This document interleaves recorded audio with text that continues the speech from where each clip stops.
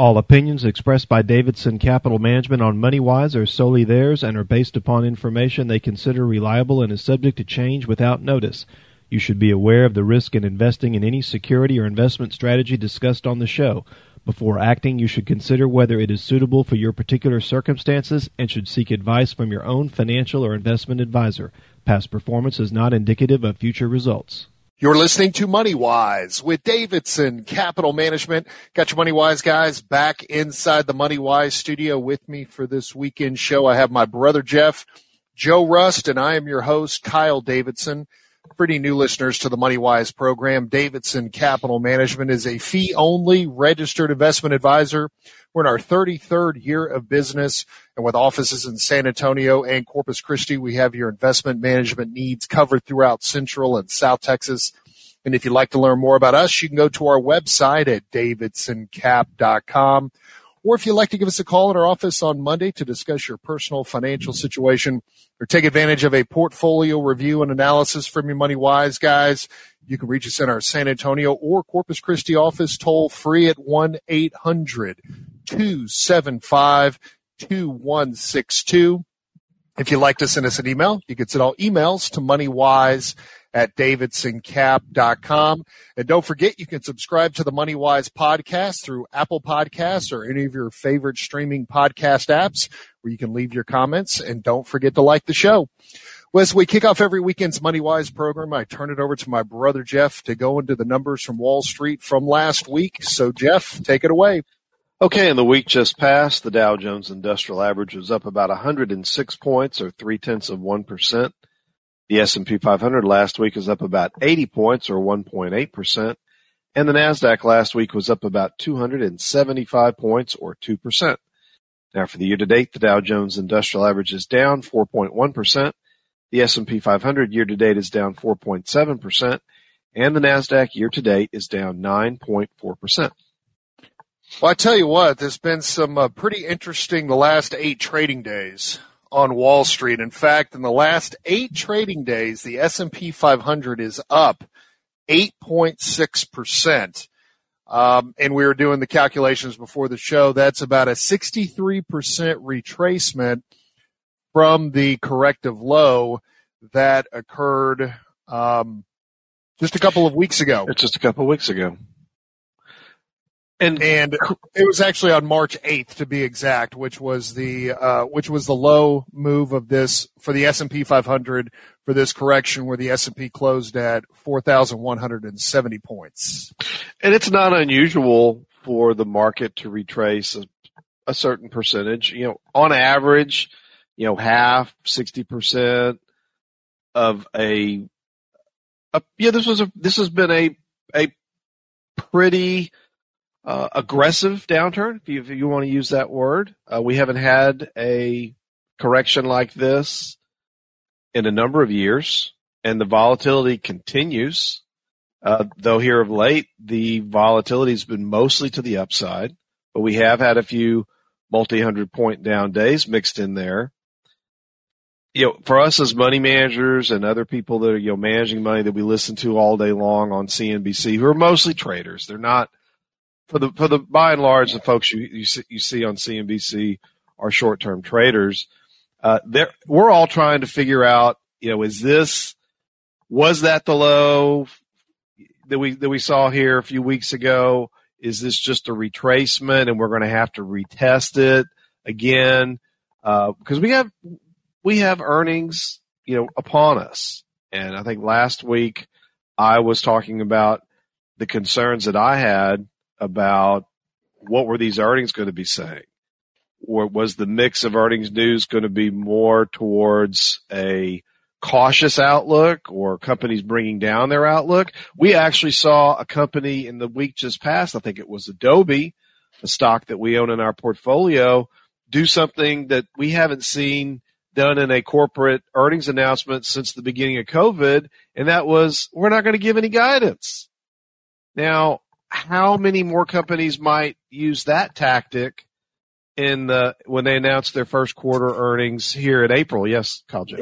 And when they said it, what did the stock trade down? 10%? The stock was down, but I think the earnings was in line, but the outlook was a little below expectations. No, they beat on the top and bottom line. It wasn't a huge beat. I mean, it was a slight beat on the top and bottom line when it came to earnings. And yes, when they didn't give forward guidance, they were meandering between down 9 and 10%, 11% for a period of time on the day after their earnings. But the one thing that I wanted to talk about, and Jeff, you and I had this conversation earlier this past week, is when we got into the fourth quarter earnings of last year in February, I would say that, and this is kind of my personal feelings, that a lot of the companies that came out, because the earnings season was decent. It was a good, decent earnings season for the fourth quarter, but a lot of the guidance was definitely dialed back. And this is when we saw some of these higher price earning multiple companies coming down 20, 30, 40, 50%, companies like EPAM, which was down, 75% off of its 52-week high after its fourth quarter earnings report. So then the one conversation, Jeff, you and I got into, I'd say the friendly debate that we got into as portfolio managers is, even if these companies don't give guidance like Adobe did this past week, or they dial back forward guidance, because a lot of these stocks have had their day in the barrel this quarter, are they going to be taken back out to the barrel again when a lot of these companies are still 25, 30% below 52-week highs? Well, that's the big debate, and that's the big debate Jeff and I have been having. I heard this a couple times this week. It's a tug of war between the Bulls and the Bears, and I've seen more talking heads on CNBC and other financial shows that traditionally are bearish be bullish, and traditionally are bullish be bearish. So the reality of it is nobody really knows. If they tell you they are with some certainty, then they really don't know. That's just my take. And that's what we struggle with too. So, well, you have to take all the as a portfolio manager, the one thing that you cannot learn from a book when it comes to managing assets, you just can't learn it from a book. You can learn about technical indicators, you can learn about fundamentals, but there is the art aspect of asset management, and where you develop your art and your gut feeling, as Jeff likes to talk about a lot, is gut feeling, because he's been at this for 30 years. Joe, you and I, coming on 25 plus years have been doing this. Oh, but this is the don't art talk about my gut though, okay? No, yeah, I won't talk about your gut. But right. this is the art aspect of asset management. And you're right, Joe. There is this tug of war, and investors don't know whether the market is coming or it's going. Jeremy Siegel, who's typically a bull, when he's on CNBC, he has turned extremely bearish. But Jeremy Siegel doesn't manage money. Yes, and but he does. He definitely is a voice of experience that people can listen to. But I've been very surprised. Not at managing money, yes, but he has just experience of studying the market, and he has the affinity for the history of the market. But it has been very much a tug of war, and investors trying to handicap which direction the market is going. So let's hold right there. We'll pick up this conversation on the other side of the break. You're listening to Money Wise with Davidson Capital Management. Your Money Wise guys will be back after this.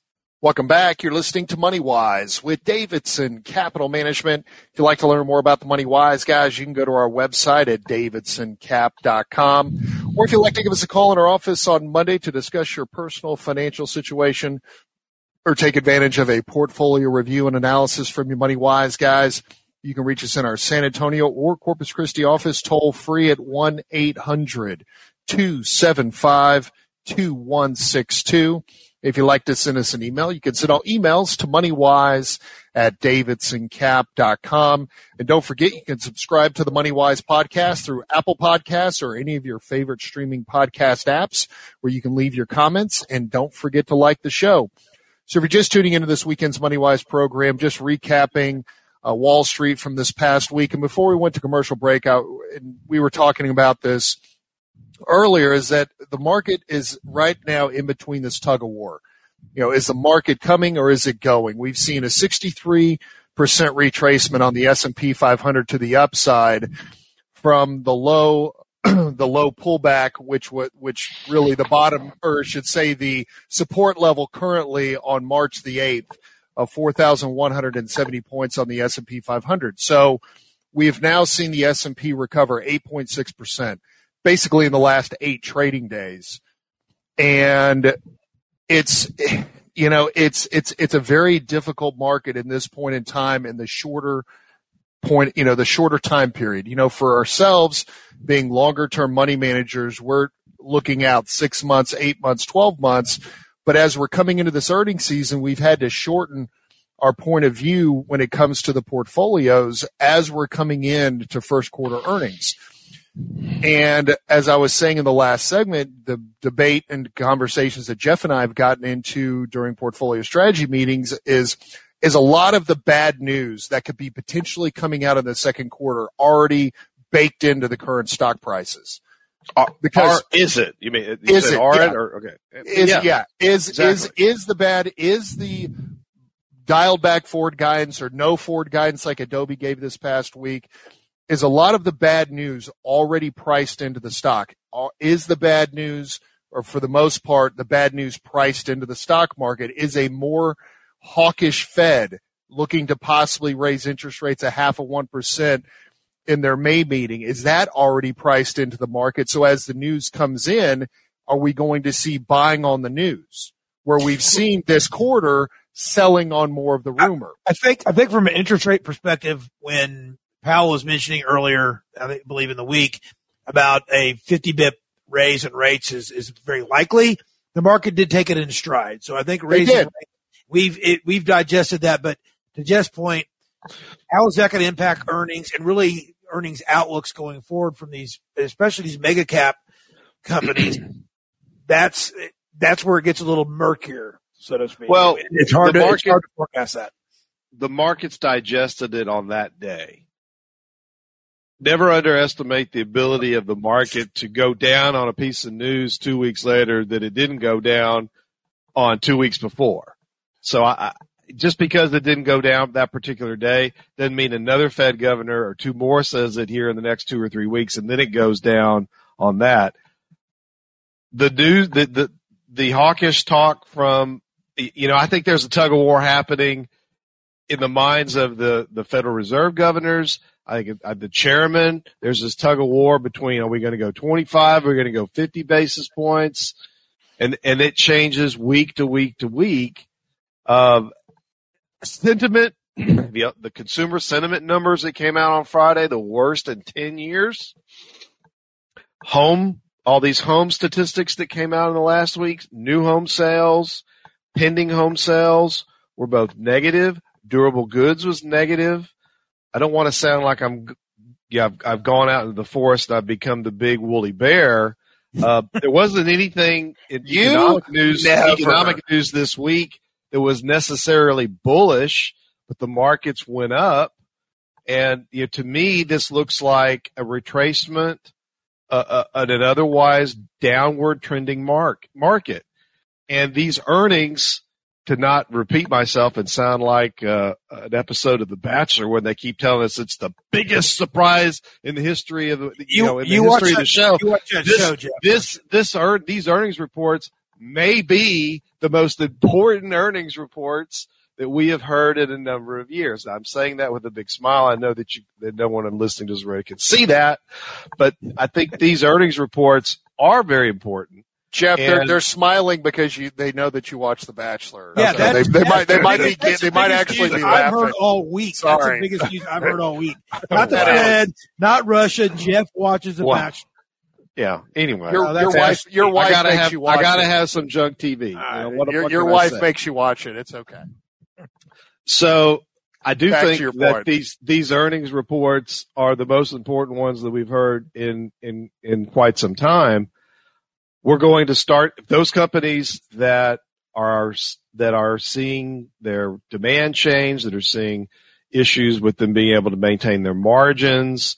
We're going to start hearing about that just in a couple of weeks. And none of us know precisely who those companies are going to be. And the one thing that still has not happened that would really, in my opinion, give what I would call an investable, truly investable bottom would be we haven't seen the big cap tech, with the exception of Meta, aka Facebook, really come down off their, from their all-time highs. A lot of other stocks have.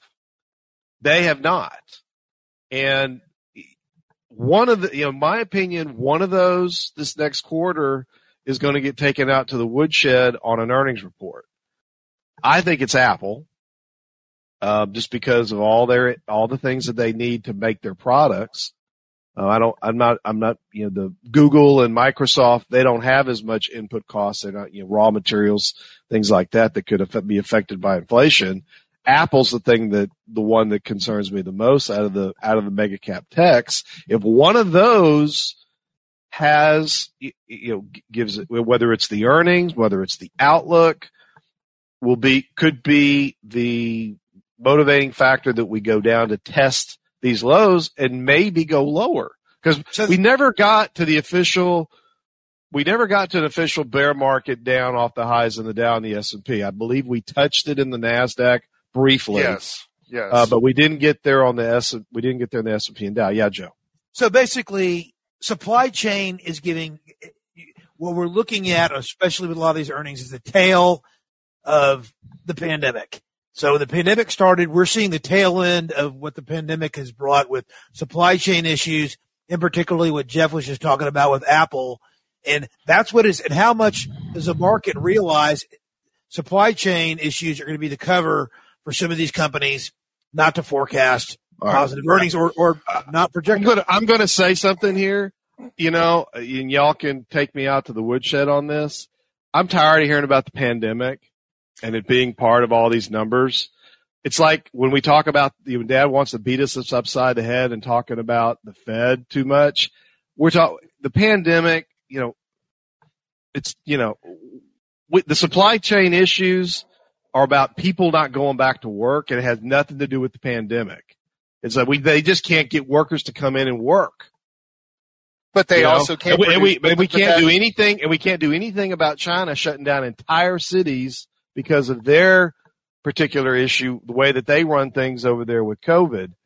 But but there's a cause and effect. There is a cause and effect. There is a cause and effect, Jeff. What you said, people not going back to work, so they're not in factories making microchips. So the microchips and the semiconductors are not getting made. So then they can't go and put them into cars, and so then that causes very little supply with this. But now interest rates have shot up, and people aren't leasing cars anymore.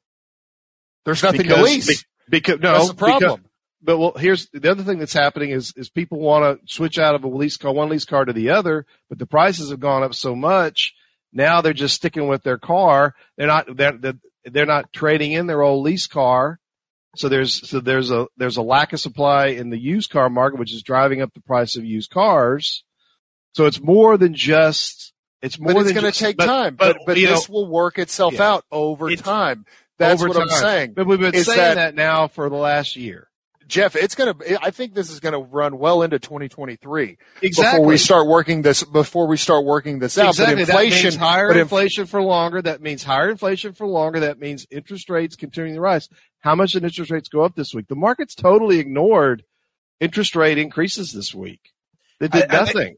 I don't know that the markets aren't going to ignore interest rate increases forever. If we go up another 20 basis points next week, and now we're pushing 2 3/4% on the 10-year Treasury, the markets are going to take notice of that. They can ignore it for a week, but that doesn't mean they're going to ignore it the next week if it goes up another 20, 25 basis points, right? But from an investment standpoint, even if the 10-year Treasury was at 3% and inflation, let's say, running at 8%, you have a net real return of a -5%. So that's not going to be putting investors on easy street. So it comes right back to the TINA acronym. There is no alternative. So this is the reason why, again, markets can continue to move higher in a rising interest rate environment, because they're coming off absolute zero low. They're coming off from the absolute bottom. So before I know we got a commercial break coming up, Jeff, but you ran right into my point. So all I'm saying is that even though interest rates are coming up, from a historic standpoint, some of our listeners will remember when a mortgage with good credit was double digits. And we're just not there yet, and I don't think we're going to be there anytime in the near future. So let's take another commercial break. You're listening to Money Wise with Davidson Capital Management. Your Money Wise guys will be back after this. Welcome back. You're listening to Money Wise with Davidson Capital Management. If you'd like to learn more about the Money Wise guys, you can go to our website at davidsoncap.com. Or if you'd like to give us a call in our office on Monday to discuss your personal financial situation or take advantage of a portfolio review and analysis from your Money Wise guys, you can reach us in our San Antonio or Corpus Christi office toll free at 1-800-275-2162. If you'd like to send us an email, you can send all emails to moneywise@davidsoncap.com. And don't forget, you can subscribe to the Money Wise podcast through Apple Podcasts or any of your favorite streaming podcast apps where you can leave your comments. And don't forget to like the show. So if you're just tuning into this weekend's Money Wise program, before we went to the bottom of the hour break, I was making a point and the break kind of cut me off a little bit. So I just wanted to recap. So again, talking about having inflation higher for longer, because we, again, have to work off a lot of the supply chains. We've been talking about this ad nauseum on the program. The Federal Reserve now having to move on the federal funds rate, pushing interest rates higher to help stave off some of this inflation. And as I've been saying on this program, they have tools in their toolbox, but they have a bunch of flathead screwdrivers when they need a Phillips head, because a lot of the inflation that's been created is from the pandemic. Now, fuel, we understand what's happened with fuel. Horrible policies coming out of Washington, and then this Russia-Ukraine thing is definitely not helping situation. On food inflation, the Russian-Ukraine conflict is definitely not going to be helping on that end. But I think there's some other areas of inflation that will start to tick down as time goes on. But yeah, I have a feeling it's going to be well into 2023. It took us time to get to this position with higher inflation. It's going to take us time for it to work itself out. But that doesn't mean that you don't own any stocks in your portfolio, because even if the 10-year Treasury was at 3% and inflation stays at 8%, you still have a net real return of a negative 5%. So I think investors have forgotten stocks are used in your portfolio to help outpace monetary inflation over the life of the portfolio. I think some investors forget that point. You know, you cannot own 100% fixed income or 100% cash and be comfortable in retirement unless you have expenditures so incredibly low and a portfolio or nest egg so incredibly large that you don't care about monetary inflation or purchasing power. Because inflation is the silent killer. It's the silent killer of purchasing power. And so we have to keep that in mind. And so I go right back to the acronym. There is no alternative when it comes to stocks. And with the way some of these stocks have pulled back this past quarter, and yes, we're coming in to the first quarter earnings reports, and there's going to be a lot of hand-wringing and a lot of parsing of every word that comes out from what's in the earnings report, what the forward guidance is going to be. I know Jeff's in the camp that some of these stocks could be still taken back out to the woodshed and pummeled, maybe down 15 or 20%. I think a lot of the pummeling personally took place this quarter from the fourth quarter earnings report. And I know Jeff has been waiting for one of these big five tech names outside of Meta, formerly of Facebook, formerly known as Facebook, an Apple, a Microsoft, an Amazon, or a Google, potentially having their day in the barrel. Right, Jeff? So I want to ask you all, and we know this is like a rhetorical question. Our portfolio right now is about 50, or an individually managed portfolio is about 54 to 55% stocks, and the rest fixed income and cash, which kind of reflects what our feeling is right now. Meaning, in times of uncertainty, where do you want to be as an investor? Where do you want to be in your portfolio? I'm trying to gear this back down to what, investors or people that are investing for the long term. How do you position yourself when everybody has a different opinion on Wall Street? Sometimes even at Davidson Capital Management, how do you position your portfolio going forward? And you got to remember, there's a book called Stocks for the Long Term, so. Well, I can tell you this, in some of the portfolio reviews that I've done here recently, before we got into the quarter, basically the fourth quarter of last year when I was doing portfolio reviews and analysis, the one thing I saw every single time was an overallocation to stock based on the prospective client's risk capacity.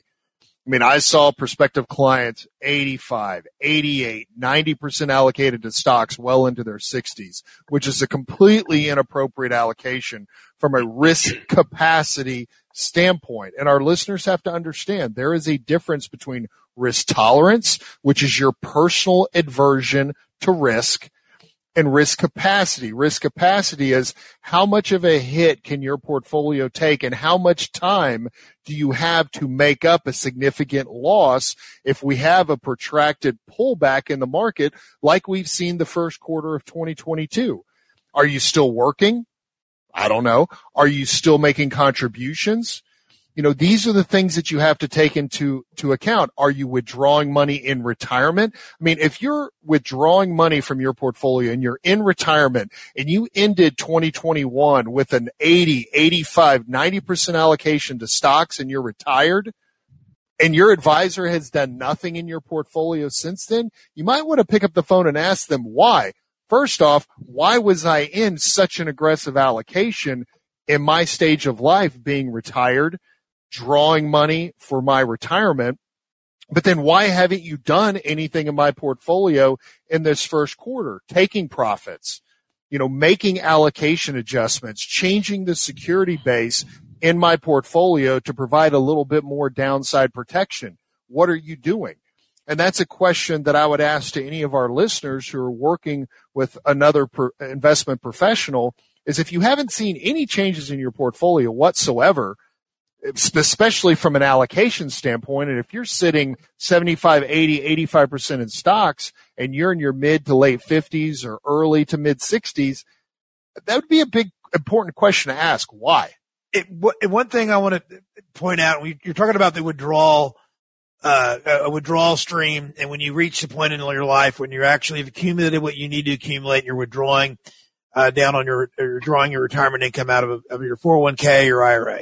The one thing that you can control, and I was doing some 401k education earlier this week, investment performance is important. Fees are important.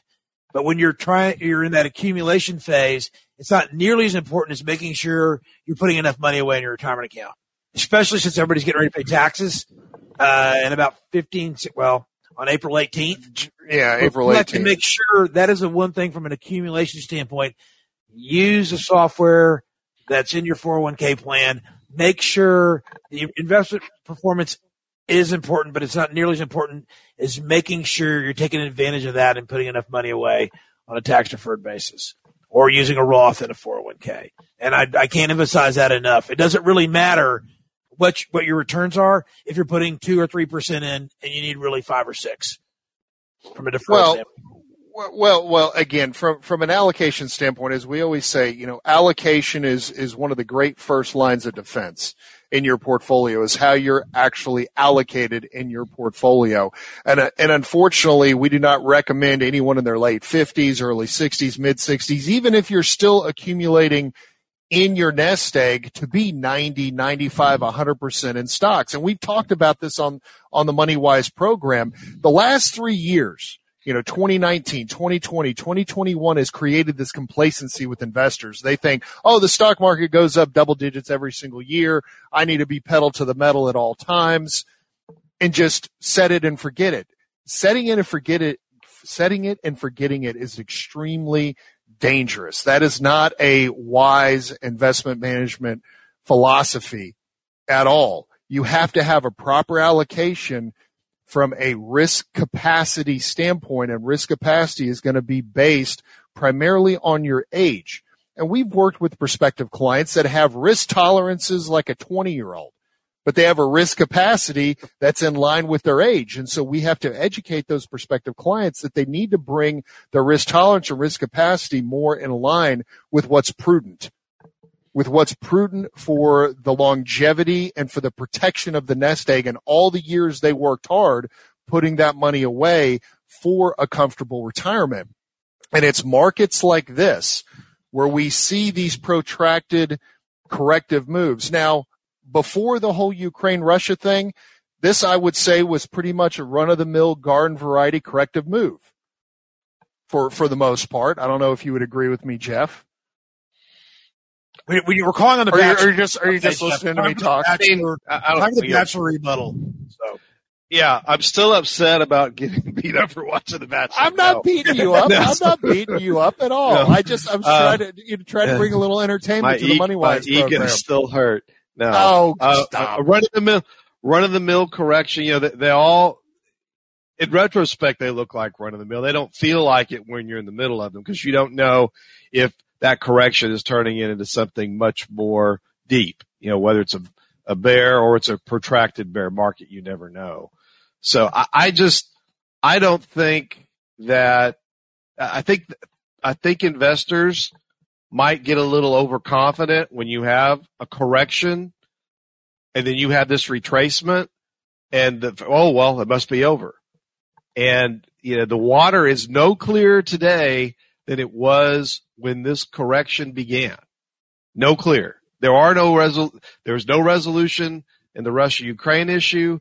I haven't seen a resolution in inflation. We don't have the earnings numbers, so we can't determine whether a company can justify its growth rate and therefore justify its stock price going forward. And so until those things become a little more, we don't know what we know that interest rates are going up. We just don't know how far and how fast, right? So everything is still just as unclear as it was when this started. So to me, you have to have an asset allocation in your portfolio that reflects that uncertainty. And it can't, like Kyle said, it can't be the same way it was a year ago because this is a totally different market a year later. All right. Well, let's take our next commercial break. You're listening to Money Wise with Davidson Capital Management. Your Money Wise guys will be back after the break. Welcome back. You're listening to Money Wise with Davidson Capital Management. If you'd like to learn more about the Money Wise guys, you can go to our website at davidsoncap.com. Or if you'd like to give us a call in our office on Monday to discuss your personal financial situation or take advantage of a portfolio review and analysis from your Money Wise guys, you can reach us in our San Antonio or Corpus Christi office toll free at 1-800-275-2162. If you'd like to send us an email, you can send out emails to moneywise@davidsoncap.com. And don't forget, you can subscribe to the MoneyWise podcast or Apple Podcasts or any of your favorite streaming podcast apps where you can leave your comments. And don't forget to like the show. So if you're just tuning in, the last segment, we were just talking about risk capacity, risk tolerance, asset allocation, you know, being a good first line of defense, but also active management. And as the points we were making in the last segment is that if you're in a similar or identical asset allocation model that's highly allocated to stocks as you were in 2021, and you've gone through the entire first quarter with this very similar, if not identical asset allocation, working with another advisor or someone on the financial sales side of the business, I would be picking up the phone and asking the question, why? And I bet you 9.9 times out of 10, the answer is going to be stay the course. And the reason why they say stay the course is because they don't manage assets. They don't manage assets. They just say stay the course, stay long-term, stay looking further down the road. This will all work itself out. Pay the management fees, but I'm not going to do any managing. Yeah. Yes. Over the long term, yes. Statistically speaking, since 1926, the S&P 500, the stock market has been positive 74% of the time. Okay, that's great.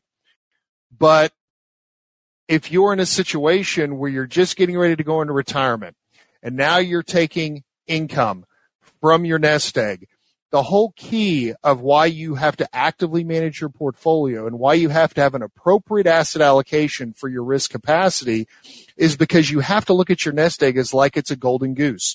The bigger you keep your golden goose, the bigger the golden eggs it's going to be producing. Now, we saw during the financial crisis some of these golden gooses getting cut by 50% by staying the course. And by staying the course and staying in the same asset allocation model, it took them years to get back to the size they were.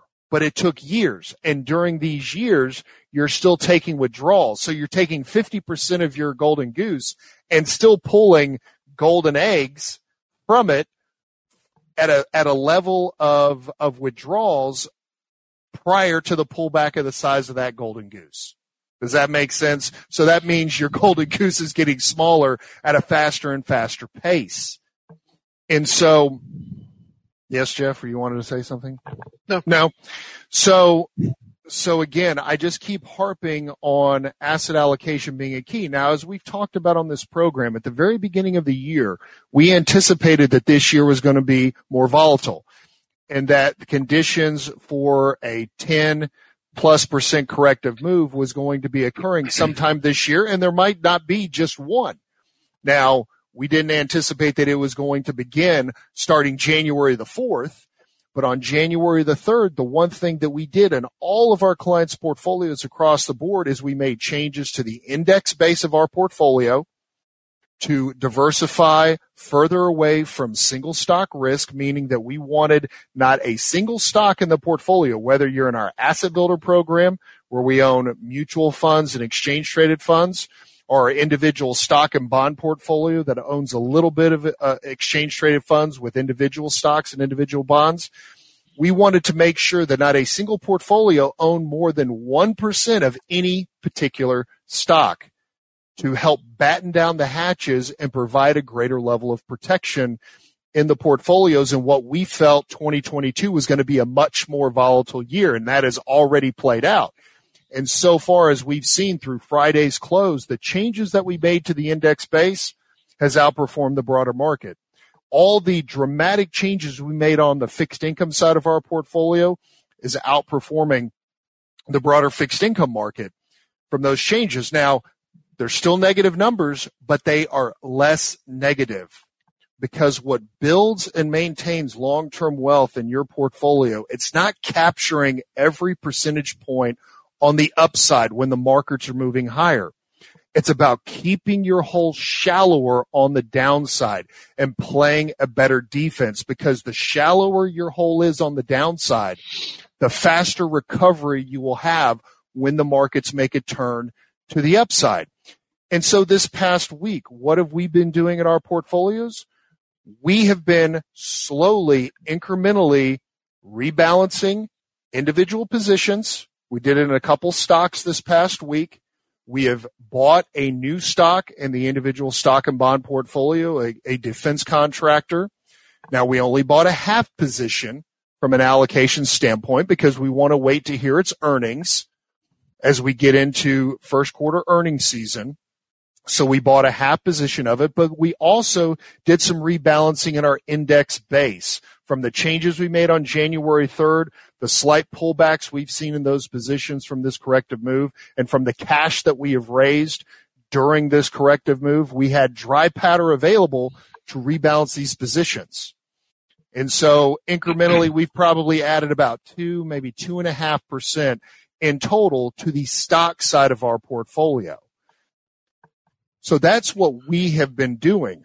But if you're in an allocation that is just set it and forget it, and you have no dry powder to take advantage of these pullbacks, if there's been no profit taking, like we have done a ton of profit taking so far in this first quarter, and yes, we have wholesale sold some positions in our individual stock and bond portfolios that were losing positions. We took the loss, we cut our losses, and we moved on. You know, we're not going to hit the ball over the fence every single time you're at the plate. You know, the key to money management is if you can, out of 10 stock choices, if you can have 6 to 7 winners, you're going to have 3 to 4 losers. That's just the nature of asset management. But being able to identify those 3 to 4 losers and just getting out of them and moving out of them, that's what you have to do.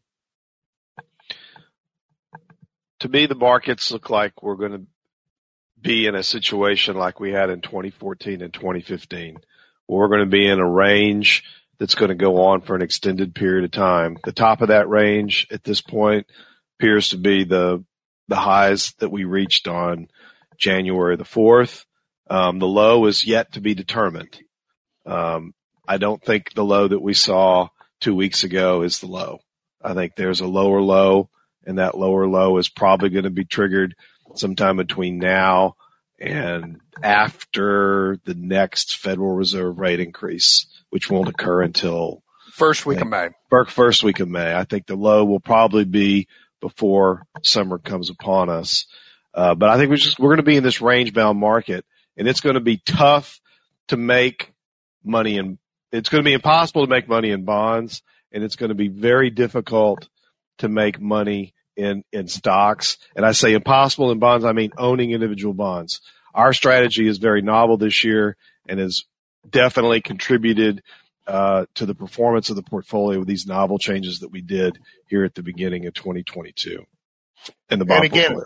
And again, if you'd like a portfolio review and analysis, you can reach us in our office, 800-275-2162. Well, we're coming up to the top of the hour, so we're going to take the break, go into the news, and when we come back, we'll be diving into the second hour of this weekend's MoneyWise program and continuing with more investor education. So stay tuned, and we'll do that after this.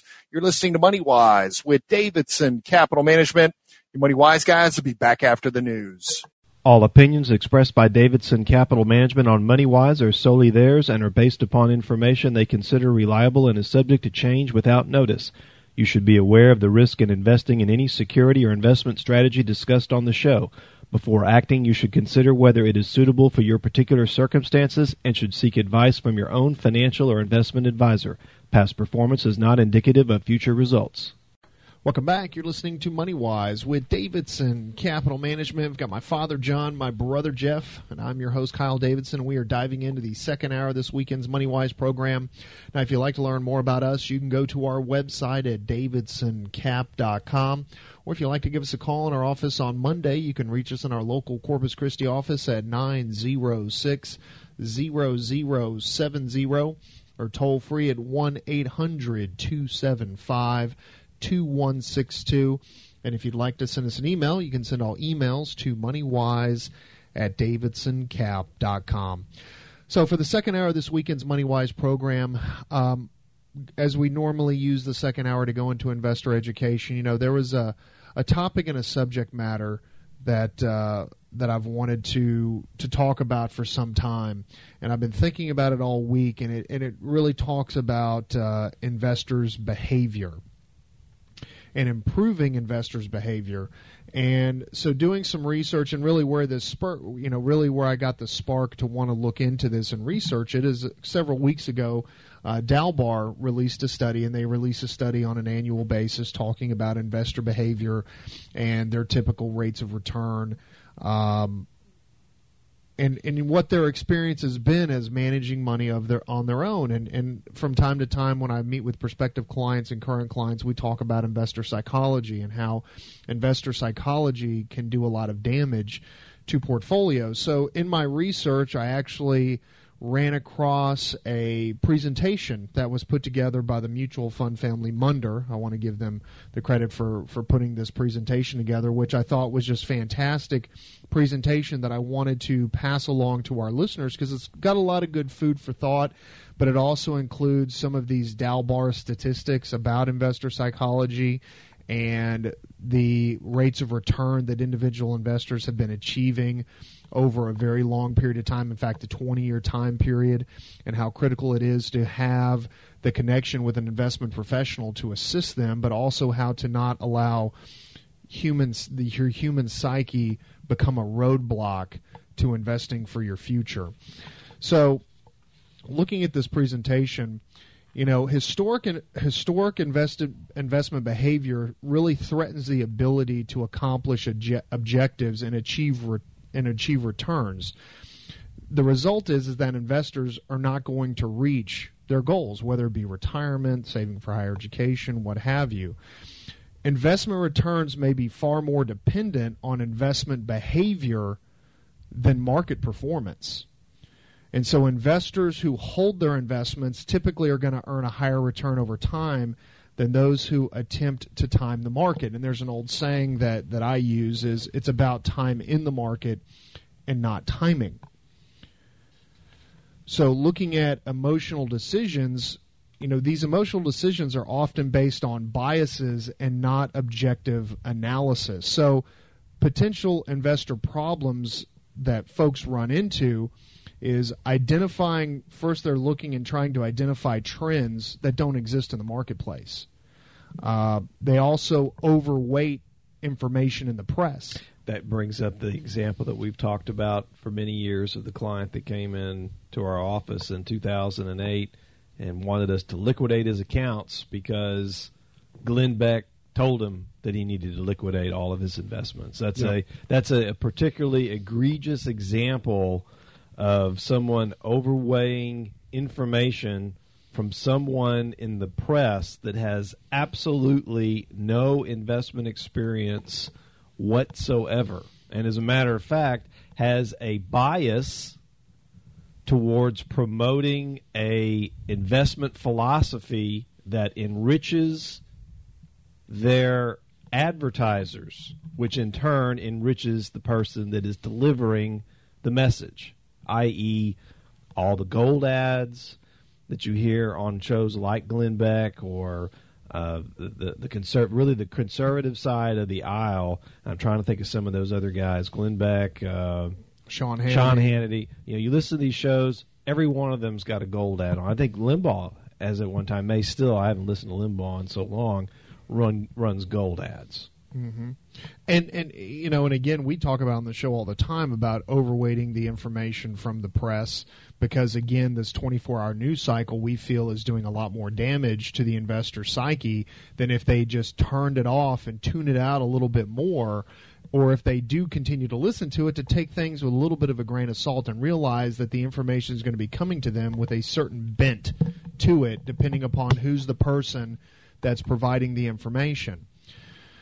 So, something else, talking about emotional decisions and decisions based on bias and not objective analysis. A lot of investors giving greater weight to the equivalent amount of gains and losses. And really it comes down to, and I ask this question all the time of prospective clients or even current clients, is remembering losses more than gains.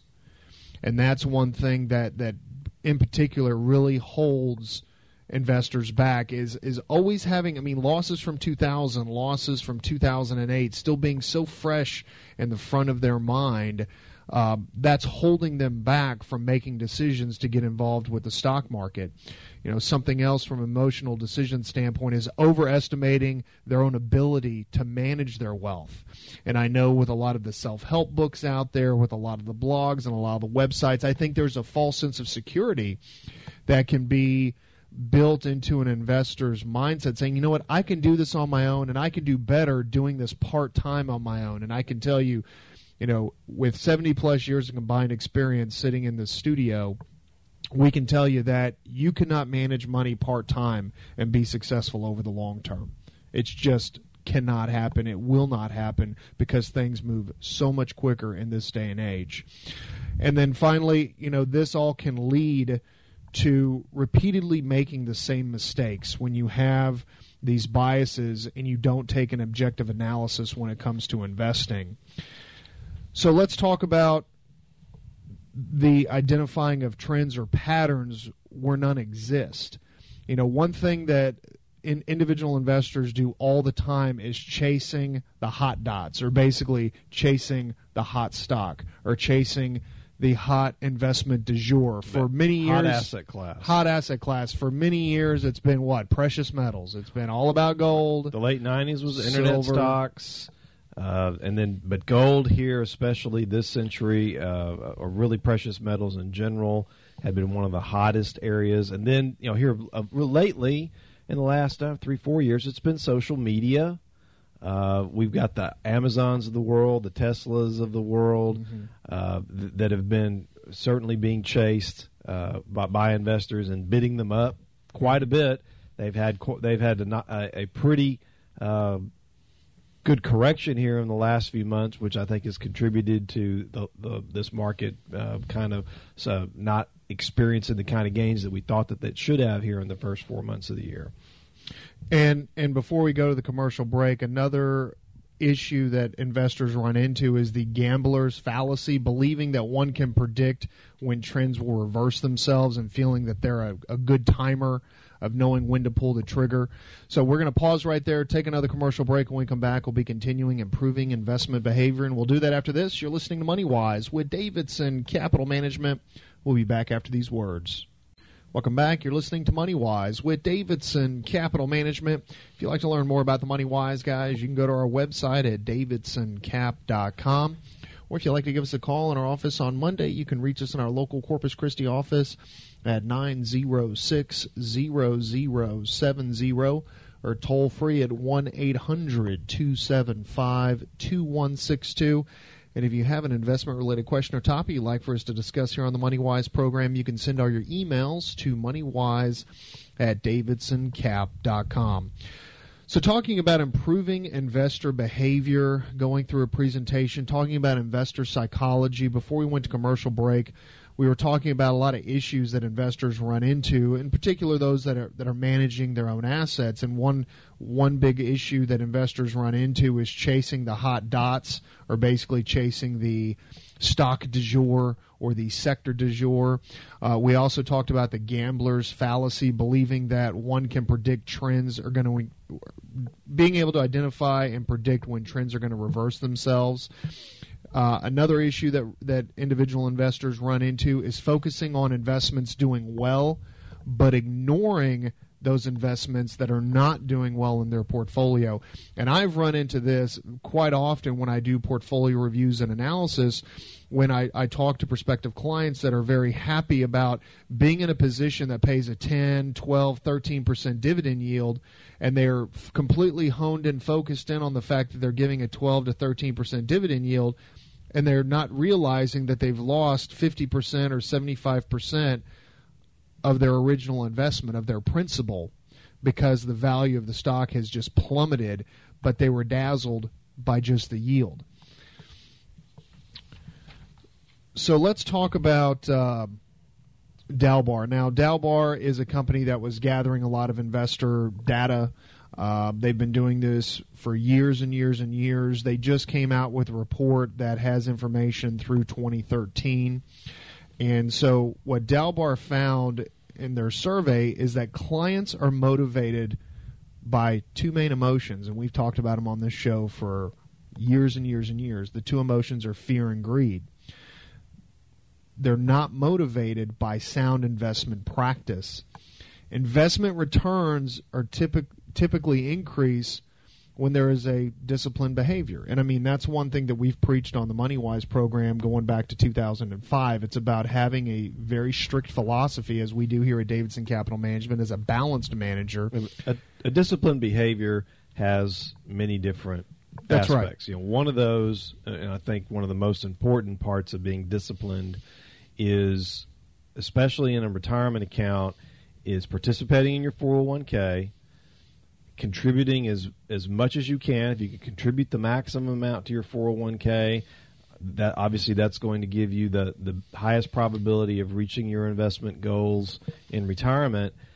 Contributing that money every single month and investing on a consistent basis, time and time again. And I've got dozens of examples of clients that are in identical investments over long periods of time, and the ones that are contributing to their accounts on a monthly, bi-weekly basis are outperforming those clients that don't contribute anything at all with identical investments, identical allocations, because it gives us, the investment manager, the ability to buy, could always be in the market, buying securities. Maybe, you know, like right now, we've had opportunities to buy some of these funds at lower prices because the markets have been down. Mm-hmm. And by dollar cost averaging all the time and having the discipline to contributing to your retirement, and even if you're not if you've maxed out your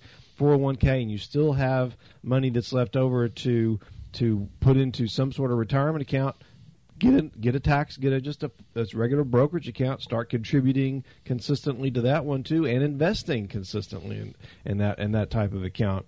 Over the long period, it is going to pay tremendous dividends. That's right. So, as you said, Jeff, disciplined behavior could mean investment philosophy and strategy. It could mean paying yourself first and participating and saving for your nest egg.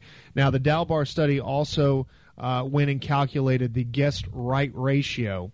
And what the guess right ratio is the percentage of time the average equity investor correctly guessed the direction of the market over a 20-year period ending December 31st of 2012 was 63%. So a little bit more than half. Now, granted, how do they gather this data? No idea how I'm not sure. I mean, again, they have some type of matrix and process they go through to gather this data. The bottom line is investors are driven to do the wrong thing by the psychological factors that overtake their rational decision making. And that's again what Dalbar is finding in their studies. And so as we get further into this Dalbar study, we look at investors are driven to do the wrong thing by psychological factors that overtake rational decision making. And so they've actually listed a number of psychological factors that every investor has when they're going through their decision-making process. And so this kind of going through all of these that are presented by Dalbar. The first one is we have loss aversion. And this is when an investor is expecting to find high returns with low risk. And I think that's any utopian dream of any investor, is being able to get a high rate of return with little to no risk. Well, isn't this in kind of a selling or a attempted selling point for equity indexed annuities? Oh, brother, did you hear that one right on the head? You're absolutely right. I mean, they use this again, marketing firms are looking at psychological factors that drive investors' decision making, and they're putting it into their presentations. And like you said, this loss aversion, all the upside, none of the downside, throwing the guaranteed word out there is what we're psychologically wired to be attracted to those kinds of pitches. And so this loss aversion causes the investor to search for investments that either don't exist and results in either taking no action or later discovering that the selected investment fails to meet their expectations, a la equity indexed annuities. And let's give an example. Recently, we've seen all sorts of equity indexed annuities over the years. Yes. And I can tell you that our typical experience for an investor that has held an equity indexed annuity, say over at least a 5-year time period, that they typically return about a third of what you would have received had you just put the money into an S&P 500 index fund. Oh, if you're just talking straight S&P, it's even less than a third, Jeff. It's less than a third. I did a comparison on a most recent prospective client of our moderate allocation, our middle of the road, more conservative allocation model that we use with more retirees or pending retirees at Davidson Capital Management, and their returns were a third or worse compared to our returns in a balanced allocation. So if you're talking 100% stock. So what we mean by a third or worse is, like, for 5 years, the moderate allocation might have returned 65% total return over a 5-year period. Net of fees and expenses. Net of all fees, all expenses. And an equity indexed annuity might have returned 20%. Or less. Yeah. Total return. Total return. And the difference between the two is, well, that 40% is going to the insurance company. So, talking about these psychological factors, again, we talked about loss aversion. Another one is narrow framing, and that's when you make decisions without considering all the implications.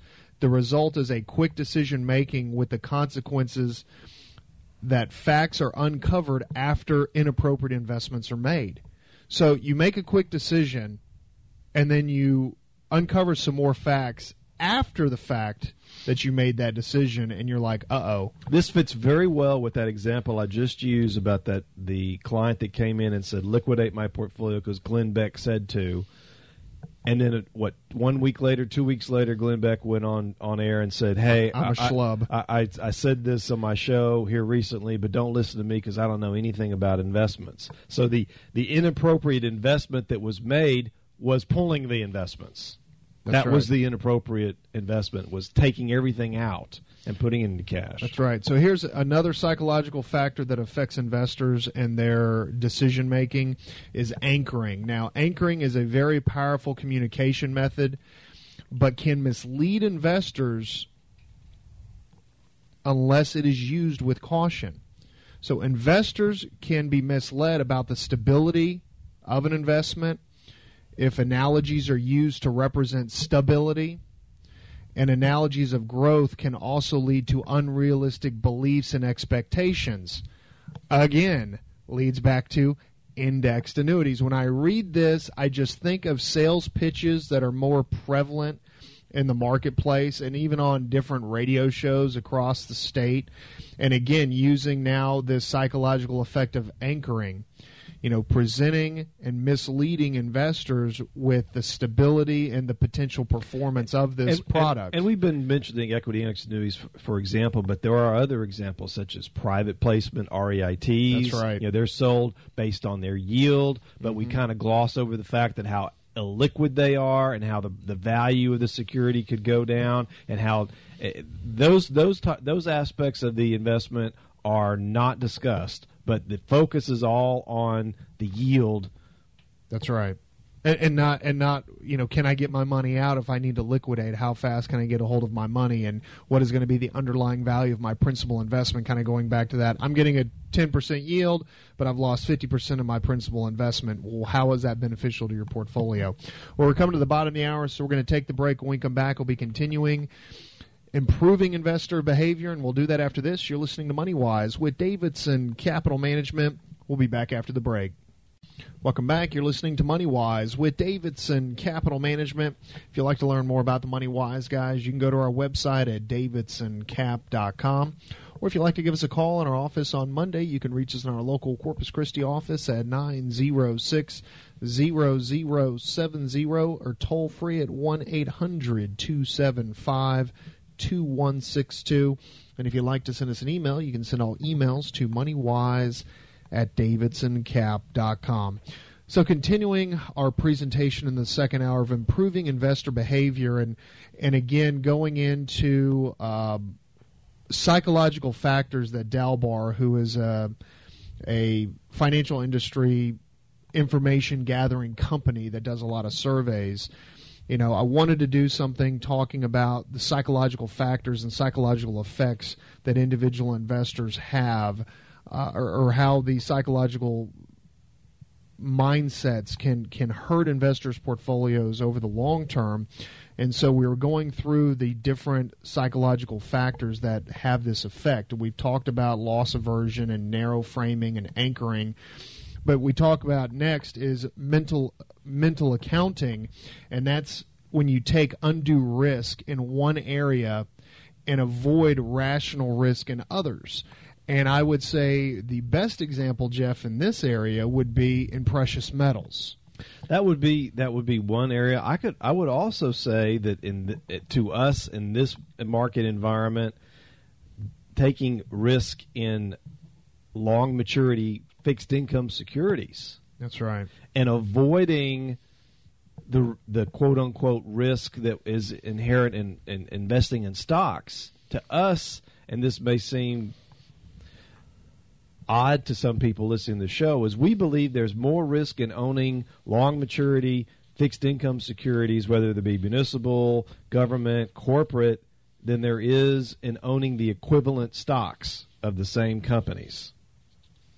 We see more risk in owning a 30-year Exxon bond than we do maybe owning Exxon stock or AT&T or Verizon or hundreds and hundreds and hundreds of other companies.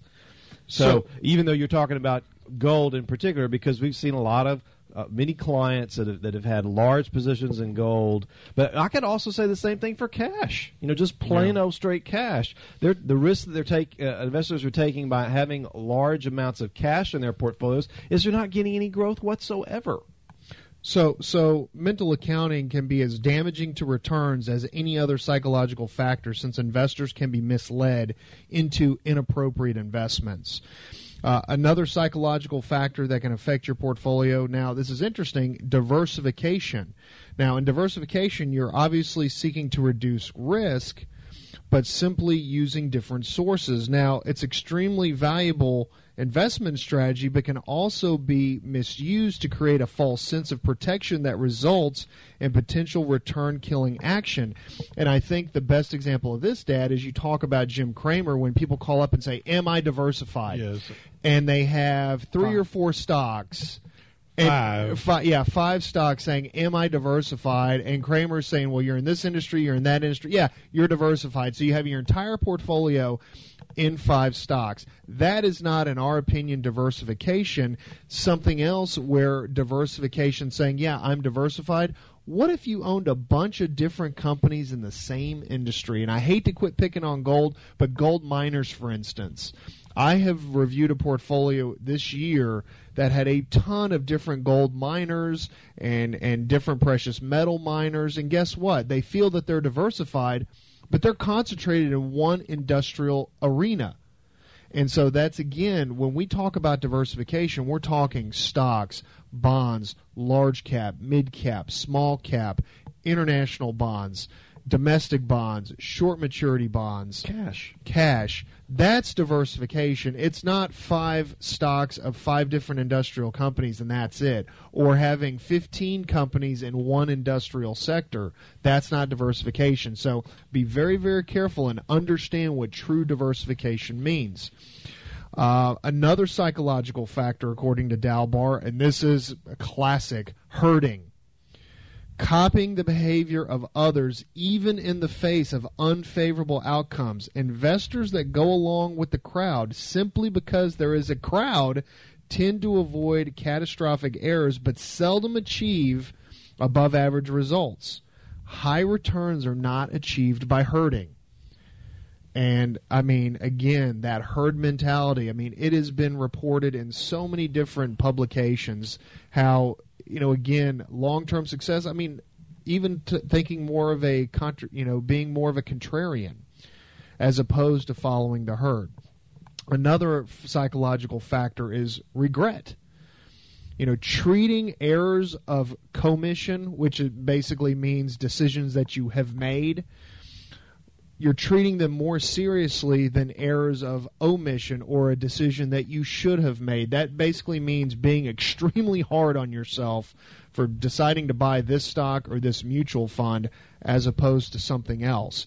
And investors who fear decision making lose their upside potential through inaction or reversal. Inaction can prevent losses caused by poor decisions, but is unlikely to produce higher potential returns.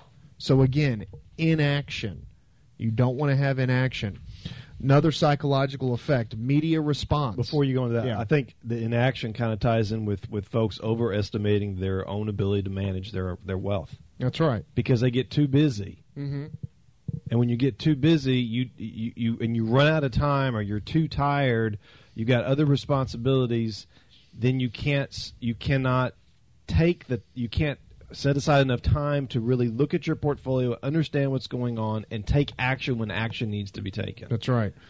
And so here's another one that, again, goes along with the media. Media response. It's another psychological effect. It's a tendency to react to news without reasonable examination. Going back to that Glenn Beck example, familiar media sources have become less reliable as they compete with newer, faster, and low-cost outlets. At the same time, new media outlets seldom have very thorough authentication. The question of reliability raises the concern about reacting to news. So again, that media response, and we've talked about that ad nauseum on this program. And then finally, psychological factor that holds back and affects investors' portfolios over the long term is optimism. Now, Dad, I know we've used on this program, what's the bad 4-letter word? Hope. The belief that good things happen to me and bad things happen to others. Optimistic investors hold on to investments after it becomes evident that losses are not likely to be recovered. Holding on to poor investments is yet another way psychological factors can reduce potential returns. Hope is a bad 4-letter word. So with all this said, let's talk about the performance of the average equity investor. And this is a 20-year statistic, and this is through 12/31/2013. According to Dalbar, the average equity investor's return for 20 years annualized is 5.02%. Now here's the tough pill to swallow. The S&P 500 index, same time period, up 9.22%. Almost double what the individual average equity investor has realized in their portfolio for a 20-year time period because of the psychological factors that we just went over. I mean, I think that speaks volumes. I'd be curious. I know you didn't do this. I'd be curious to know what a moderate allocation portfolio had done during that time period. I know it's going to be close to that.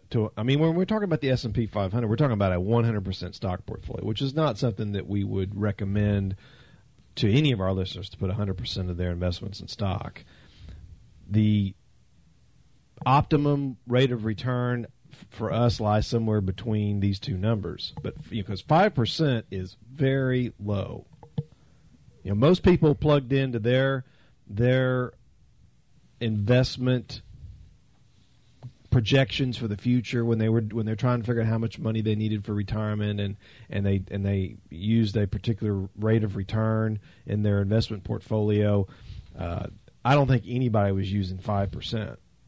Well, a 20-year bond 20 years ago would have yielded more than 5%. Mm-hmm.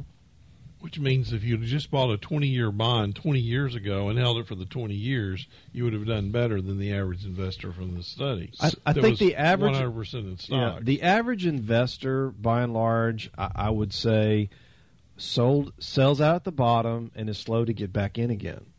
Well, you know, I think again, Jeff, when you allow your emotions to dictate your buys and sells, I mean, I think emotion, and along with these psychological factors that we went into, but emotion, your emotional attachment to your assets and your nest egg, again, I think is what's causing so many investors to make these bad decisions. And one huge advantage of having a professional money management team like a Davidson Capital Management, an RIA that has discretionary control, is they help separate that emotion from your nest egg, because you're relying on their expertise and their experience of being in the trenches of managing assets to make those decisions for you.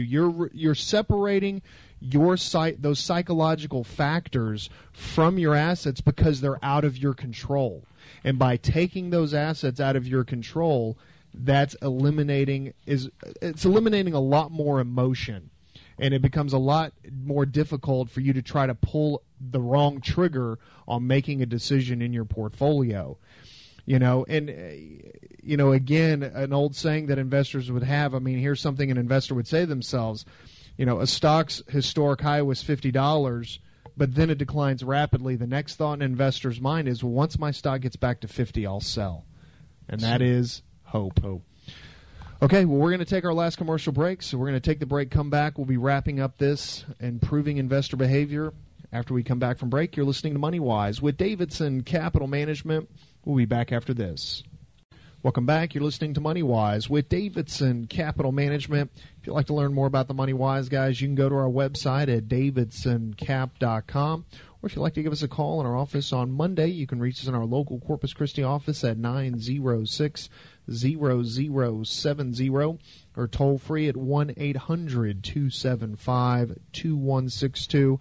And if you'd like to send us an email, you can send all emails to moneywise@davidsoncap.com. So we've been talking this whole hour about improving investor behavior, and as Dad said, the commercial break, we've been talking about all the bad things investors have been doing, and I promise you we're getting ready to get to how to improve investor behavior. But before we get there, I want to talk about, again, the most common and potentially most damaging behavior that investors can have in their portfolio. Number one is an over-concentration in a particular position, and it can lead to unwarranted risk. So again, owning too much gold, owning too much in one particular industrial sector. Too much fixed income. Too much fixed income. Too much cash. That's right. It's important to understand that the market does not generally reward those who take risk that can be diversified away. So the reason why, again, we maintain a balanced philosophy at Davidson Capital Management, we've had for the past quarter century, and for the next quarter century, we'll continue to have that balanced allocation. Remember that the market is not going to reward those non-diversified huge risks that you take in concentrating in your portfolio in one particular area. And also you have to remember, investors are not adequately rewarded for the additional risk that they're assuming. Failure to diversify a portfolio, if a portfolio is not diversified enough, the potential losses may be greater during market downfalls and macroeconomic driven events. So again, this is why it's key to have diversification, have a balanced allocation, and again, to have it actively managed. That's an absolute key. So how do we correct the behavior? How do investors correct the behavior? Well, first and foremost is having an asset allocation. An initial asset allocation model and an ongoing asset allocation model.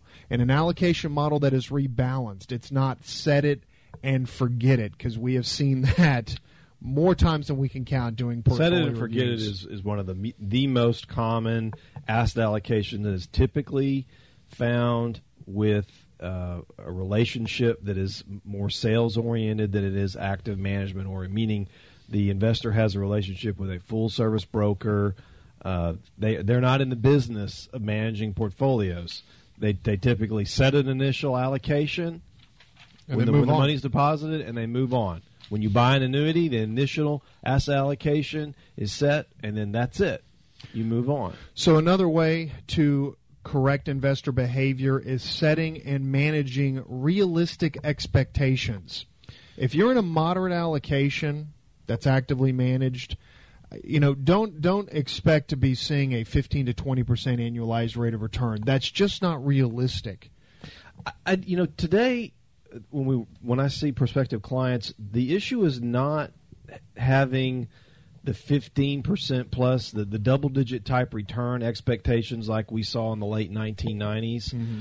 What it is it's saying, I want a 10% return, but I only want 20% of my money in stocks. That's what we're seeing now. There's a aversion for risk, but the return expectations are reasonable by and large, but what isn't reasonable is the mix of assets to achieve that return. And that's where we have to say, now, you have to understand, if you want an 8%, 9% return, you're going to have 70% of your money in stocks given the current level of interest rates. And that's when the investors say, well, wait a second, I don't want to have 70% of my money in stocks. And so you have to bring down those expectations based on how much risk you're willing to take. So another way investors can help improve their returns and their behavior is maintaining true diversification. Not diversifying in multiple companies in one industrial sector. It's having mid-cap asset classes, large-cap asset classes, small-cap asset classes in a multitude of different industries. Foreign and domestic. Fixed income and equity, cash holdings. Maintain that true diversification. Another great way to help improve returns, and Jeff, I know you said this earlier in the hour, dollar cost averaging into investments. If you have a 401k, if you have an IRA, if you have a taxable account, setting up monthly contributions, or if you're in a 401k, per pay period contributions. We know in 25 years of business, we've had clients that have been with us from the very beginning, and we can go back and look at the two different clients in the same allocation model. One client that's putting in money every month, another client that doesn't put another dollar in after their initial investment, and the rates of return in the same allocation model is shocking. We've seen dollar cost averaging work with our own eyes, with our own client base. It works. It's somewhere between 2 and 3% per year compounded, which doesn't sound like a lot, but get out of that's the difference between a 7% compounded return and a 10% compounded return, and that adds up to serious money over the long period. Absolutely. Another way to help improve your returns, staying in the market. Now, again, it's time in, not time-ing, and if you have a proper allocation. You have an asset allocation model, you have true diversification in your dollar cost averaging, even when we have very choppy waters. You know, again, what we're trying to convey is the all-in, all-out strategy is not going to work because you're never going to be able to time it perfectly either way. So if you have an actively managed, balanced allocation over the long term, you will be rewarded. And finally, and God, this point is so good. I'm glad it's the last point. Investors need to stay focused on their goals that they have for their nest egg in their portfolio and not be focused on the markets and the day-to-day gyrations. And stay focused on your long-term goals. I cannot say that any stronger or clearer. And that is so hard to do in an environment now where we are saturated in media. It is. Via it is. Television and gazillion channels of TV, the internet, whether it's on a computer sitting at our desk at work, a computer sitting on our desk at home, or our smartphones that are tied into CNN news feeds or whatever, or CNBC news feeds. Market Watch. You have to consume media lightly. Well, go on a diet. The Atkins diet of media consumption. Too much media can lead to being paralyzed making decisions. And we've learned from this Dalbar study of psychological effects on investing and what creates poor investment returns is the lack of being able to make a decision because you're being paralyzed by fear. So, Dad, I'm glad we kept you awake during this presentation, just barely, but it's something that I've been thinking about all week. I wanted to get some good, meaty statistics and just information to pass along and the psychological effects and how they can affect both positively and negatively a portfolio. So we would like to thank everyone for listening to this weekend's Money Wise program. Again, if you'd like to give us a call on Monday, you can reach us in our local Corpus Christi office at 906-0070 or toll free at 1-800-275-2162. For my father, John, my brother, Jeff, this is Kyle Davidson saying have a fantastic weekend into your financial health. We'll talk to you next week.